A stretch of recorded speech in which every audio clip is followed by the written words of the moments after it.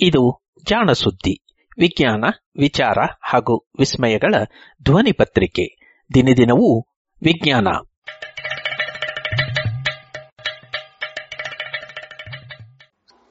ಸಂಪುಟ 3 ಸಂಚಿಕೆ 289 ಜುಲೈ 7, 2020. ಸಂಶೋಧನೆ ಸ್ವಾರಸ್ಯ.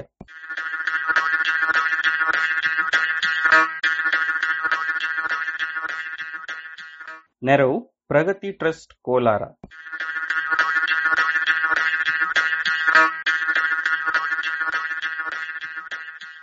ಹಾವಿನ ಹಾರಾಟದ ಗುಟ್ಟು.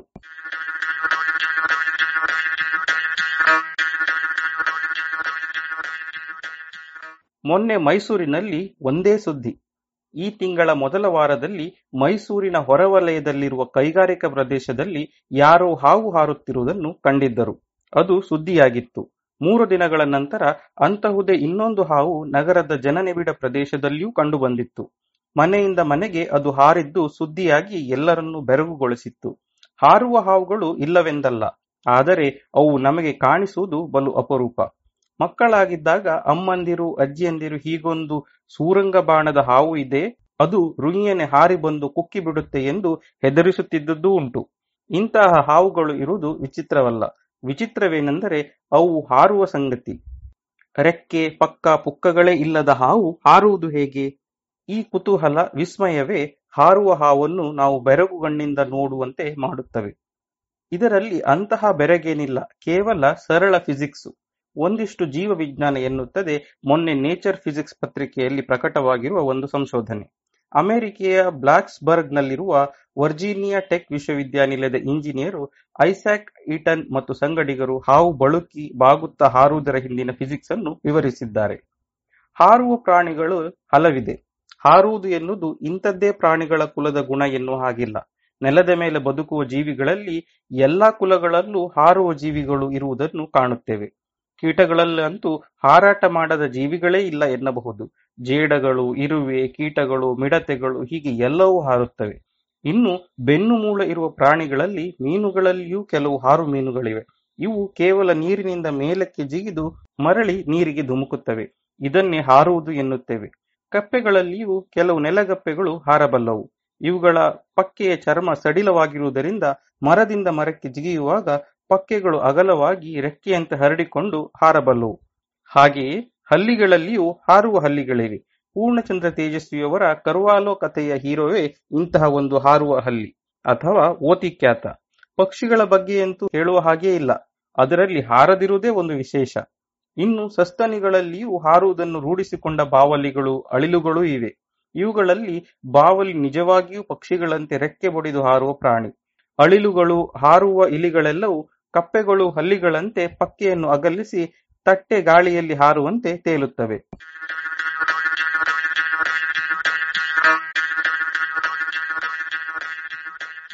ರೆಕ್ಕೆ ಇಲ್ಲದೆ ಹಾರುವುದು ಎಂದರೆ ಏನೆಂದಿರಾ?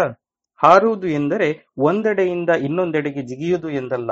ಮೀನು ಮೇಲಕ್ಕೆ ಜಿಗಿದು ಮರಳಿ ಬೀಳುತ್ತಲ್ಲ, ಅದನ್ನು ವಿಜ್ಞಾನಿಗಳು ಹಾರಾಟ ಎಂದು ಪರಿಗಣಿಸುವುದೇ ಇಲ್ಲ. ಏನಿದ್ದರೂ ಹೀಗೆ ನೆಲದ ಬಂಧದಿಂದ ಬಿಡಿಸಿಕೊಂಡು ಗಾಳಿಯ ನೆರವಿನಿಂದಲೇ ಚಲಿಸುವ ಕ್ರಿಯೆಯನ್ನು ಹಾರಾಟ ಎನ್ನುತ್ತೇವೆ. ಅರ್ಥವಾಗಲಿಲ್ಲವೇ? ನೆಲ ನಮ್ಮನ್ನು ಸದಾ ಸೆಳೆದಿಟ್ಟುಕೊಂಡಿರುತ್ತದೆ. ಇದನ್ನೇ ನಾವು ಗುರುತ್ವ ಎನ್ನುತ್ತೇವೆ. ಈ ಗುರುತ್ವ ಶಕ್ತಿಯನ್ನು ಮೀರಿ, ಅರ್ಥಾತ್ ನಮ್ಮ ದೇಹದ ತೂಕವನ್ನು ಮೀರಿ ಗಾಳಿ ನಮ್ಮನ್ನು ಮೇಲಕ್ಕೆ ಎತ್ತಬೇಕು. ಅದು ನಿಜವಾದ ಹಾರಾಟ.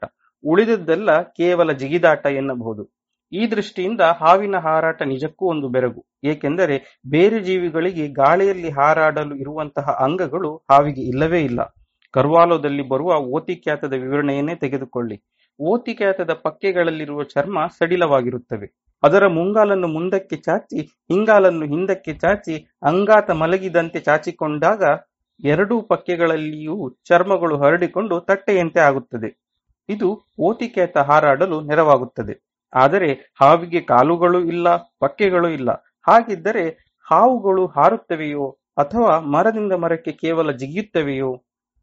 ಹಾವುಗಳಲ್ಲಿ ಕ್ರೈಸೋಫಿಲಿಯಾ ಎನ್ನುವ ಕುಲಕ್ಕೆ ಸೇರಿದ ಹಾವುಗಳನ್ನು ಹಾರುವ ಹಾವುಗಳು ಎನ್ನುತ್ತೇವೆ. ಇವು ಸಾಮಾನ್ಯವಾಗಿ ಎತ್ತರದ ಮರಗಳಿರುವ ಕಾಡಿನಲ್ಲಿ ವಾಸಿಸುತ್ತವೆ.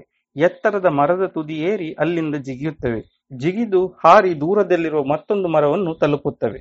ಸಾಮಾನ್ಯವಾಗಿ ಅಷ್ಟು ಭಾರದ ಹಾವನ್ನು ಎಸೆದರೆ ಅದು ಎಷ್ಟು ದೂರ ಚಲಿಸಿ ನೆಲವನ್ನು ತಲುಪುತ್ತದೆಯೋ ಅದಕ್ಕಿಂತಲೂ ಹೆಚ್ಚು ದೂರವನ್ನು ಅವು ಜಿಗಿಯುತ್ತವೆ ಮತ್ತು ಹೆಚ್ಚು ಸಮಯ ಗಾಳಿಯಲ್ಲಿ ಇರುತ್ತವೆ. ಹೀಗಾಗಿ ಇವು ಹಾರುತ್ತವೆ, ಬೀಳುವುದಿಲ್ಲ ಎನ್ನುವುದು ವಿಜ್ಞಾನಿಗಳ ತರ್ಕ. ಇವೆರಡರಲ್ಲಿ ಏನು ವ್ಯತ್ಯಾಸ ಎಂದಿರಾ?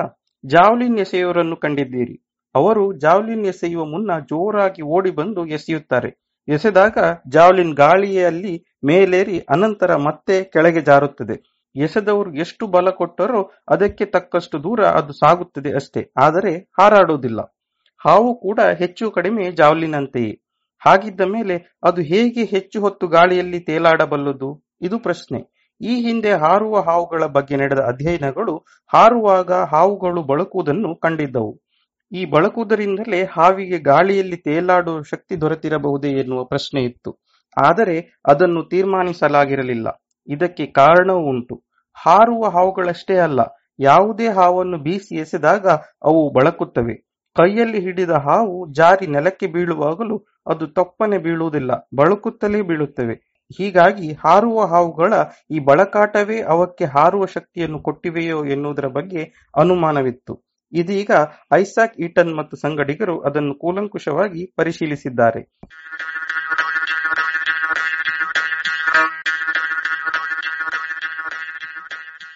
ಹಾರುವ ಹಾವುಗಳು ಮರದಿಂದ ಜಿಗಿಯುವಾಗ ನೇರವಾಗಿ ಜಿಗಿಯುತ್ತವೆ. ಈ ಜಿಗಿಯುವ ಕ್ಷಣದಲ್ಲಿ ಅವುಗಳ ತಲೆಯಿಂದ ಬಾಲದವರೆಗೆ ನಡುಕದಂತೆ ಕಂಪನ ಉಂಟಾಗುತ್ತದೆಯಂತೆ. ಅರ್ಥಾತ್ ನಖಶಿಖಾಂತವಾಗಿ ಹಾವುಗಳು ಚಪ್ಪಟೆಯಾಗಿ ಉಬ್ಬುತ್ತವೆ. ತಲೆಯಿಂದ ಚಪ್ಪಟೆಯಾಗುತ್ತಾ ಬಂದು ಬಾಲದವರೆಗೆ ತಲುಪುತ್ತದೆ. ಇದು ಕೆಲವೇ ಕ್ಷಣ ಘಟಿಸುವ ಕ್ರಿಯೆ. ರಬ್ಬರು ಕೊಳವೆಯೊಳಗೆ ಒಂದು ಚೆಂಡನ್ನು ಹಾಕಿ ದೂಡಿದರೆ ಅದು ಹೇಗೆ ಒಂದೆಡೆಯಿಂದ ದಪ್ಪನಾಗಿ ನಂತರ ಸಪಾಟಾಗುತ್ತದೆಯೋ ಅದೇ ರೀತಿಯಲ್ಲಿ ಆಗುವ ಕ್ರಿಯೆ. ಆದರೆ ಇಲ್ಲಿ ಮೊದಲು ಸಪಾಟಾಗುತ್ತದೆ ಅಷ್ಟೇ. ಹೀಗೆ ತಲೆ ಚಪ್ಪಟೆ ಆಗುವುದರಿಂದ ಹಾವಿನ ಮುಂತುದಿ ಈಟಿಯಂತೆ ಮೊನಚಾಗುತ್ತದೆ, ಗಾಳಿಯನ್ನು ಸೀಳುತ್ತದೆ. ಹಾರಾಟದಲ್ಲಿ ಹೀಗೆ ಗಾಳಿಯನ್ನು ಸೀಳುವ ಆಕಾರಗಳಿಗೆ ಗಾಳಿ ತಡೆಯೊಡ್ಡುವುದು ಕಡಿಮೆ. ಇದೇ ಕಾರಣದಿಂದಲೇ ಎಲ್ಲಾ ಬಾಣಗಳ ತುದಿಯು ಚೂಪಾಗಿರುತ್ತದೆ. ಮೀನಿನ ಆಕಾರವು ಹೀಗೆಯೇ ಮುಂದೆ ಚೂಪಾಗಿರುತ್ತದೆ. ಹಡಗು, ವಿಮಾನಗಳ ಮೂತಿಯು ಚೂಪಾಗಿರುತ್ತದೆ. ಹಾವಿನದ್ದು ಹಾಗಿಲ್ಲದಿದ್ದರೂ ಆ ಹಾರುವ ಕ್ಷಣದಲ್ಲಿ ಅದು ತನ್ನ ಮೂತಿಯನ್ನು ಚಪ್ಪಟೆಯಾಗಿಸಿಕೊಂಡು ಚೂಪಾಗಿಸಿಕೊಳ್ಳುತ್ತದೆ. ಮುಂದೆ ಸಾಗಲು ಹಾದಿಯನ್ನು ಸುಲಭವಾಗಿಸಿಕೊಳ್ಳುತ್ತವೆ. ಇದೇನೋ ಸರಿ, ಆದರೆ ಇಡೀ ದೇಹ ಬಳಕುತ್ತದಲ್ಲ, ಅದು ಏಕೆ? ಅದರಿಂದೇನಾದರೂ ಲಾಭವಿದೆಯೇ? ಇದನ್ನು ಅರ್ಥ ಮಾಡಿಕೊಳ್ಳಲು ಐಸಾಕ್ ಈಟನ್ ಮತ್ತು ಸಂಗಡಿಗರು ಹಾವುಗಳನ್ನು ಹಾರಬಿಟ್ಟು ಅವುಗಳ ವಿಡಿಯೋ ಚಿತ್ರಗಳನ್ನು ತೆಗೆದರು. ಇದಕ್ಕಾಗಿ ಅತಿ ವೇಗವಾಗಿ ಚಿತ್ರ ತೆಗೆಯುವ ಹೈಸ್ಪೀಡ್ ಕ್ಯಾಮೆರಾಗಳನ್ನು ಬಳಸಿದ್ದಾರೆ. ಸಾಮಾನ್ಯ ವಿಡಿಯೋ ಕ್ಯಾಮೆರಾಗಳು ಸೆಕೆಂಡಿಗೆ ಹೆಚ್ಚೆಂದರೆ 60-70 ಚಿತ್ರಗಳನ್ನು ತೆಗೆಯಬಲ್ಲವು. ಆದರೆ ಈ ಕ್ಯಾಮೆರಾಗಳು ಅದರ 4ರಿಂದ 5 ಪಟ್ಟು ಹೆಚ್ಚು ವೇಗದಲ್ಲಿ ಚಿತ್ರಗಳನ್ನು ಚಿತ್ರಿಸುತ್ತವೆ. 7 ಹಾವುಗಳ ಮೈ ಮೇಲೆ ಅಲ್ಲಲ್ಲಿ ಬಣ್ಣದಿಂದ ಗುರುತು ಮಾಡಿದರು. ಅನಂತರ ಅವುಗಳನ್ನು ಹಾರಲು ಬಿಟ್ಟು ಹಾರಾಟವನ್ನು ಚಿತ್ರೀಕರಿಸಿದರು. ಗುರುತಿಸಿದ ದೇಹದ ಭಾಗಗಳ ಸ್ಥಾನ ಎಲ್ಲೆಲ್ಲಿ ಇರುತ್ತದೆ ಎಂದು ಗಮನಿಸಿದರು. ಹೀಗೆ ತೆಗೆದ ವಿಡಿಯೋ ಚಿತ್ರಗಳನ್ನು ನಿಧಾನವಾಗಿ ಚಾಲಿಸಿದಾಗ ಪ್ರತಿ ಕ್ಷಣದಲ್ಲಿಯೂ ಆಗುವ ವ್ಯತ್ಯಾಸಗಳನ್ನು ಗಮನಿಸಬಹುದು. ಇವನ್ನು ಲೆಕ್ಕ ಹಾಕಲೂಬಹುದು. ಹೀಗೆ ಹಾವು ಬಳಕುವುದರಿಂದ ಆಕಾರದಲ್ಲಿ ಆಗುವ ಬದಲಾವಣೆಗಳನ್ನು ಲೆಕ್ಕ ಹಾಕಿದರು.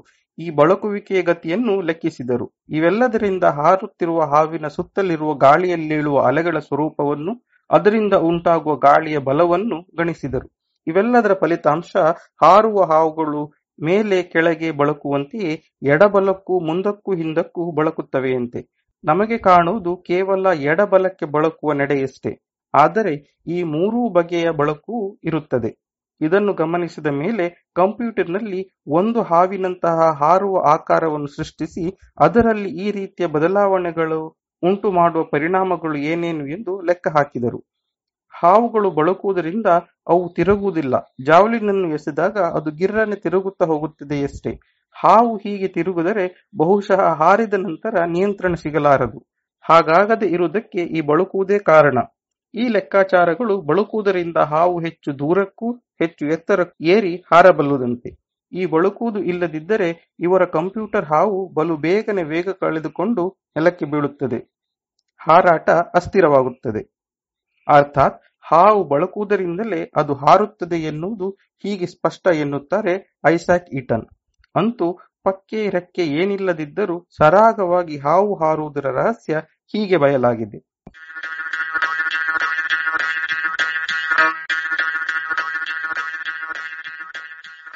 ಇದು ಇಂದಿನ ಸುದ್ದಿ ಸಂಶೋಧನೆ. ರಚನೆ ಕೊಳ್ಳೇಗಾಲ ಶರ್ಮಾ. ಪ್ರಸ್ತುತಿ ಶರತ್ ಬಿಜೂರು.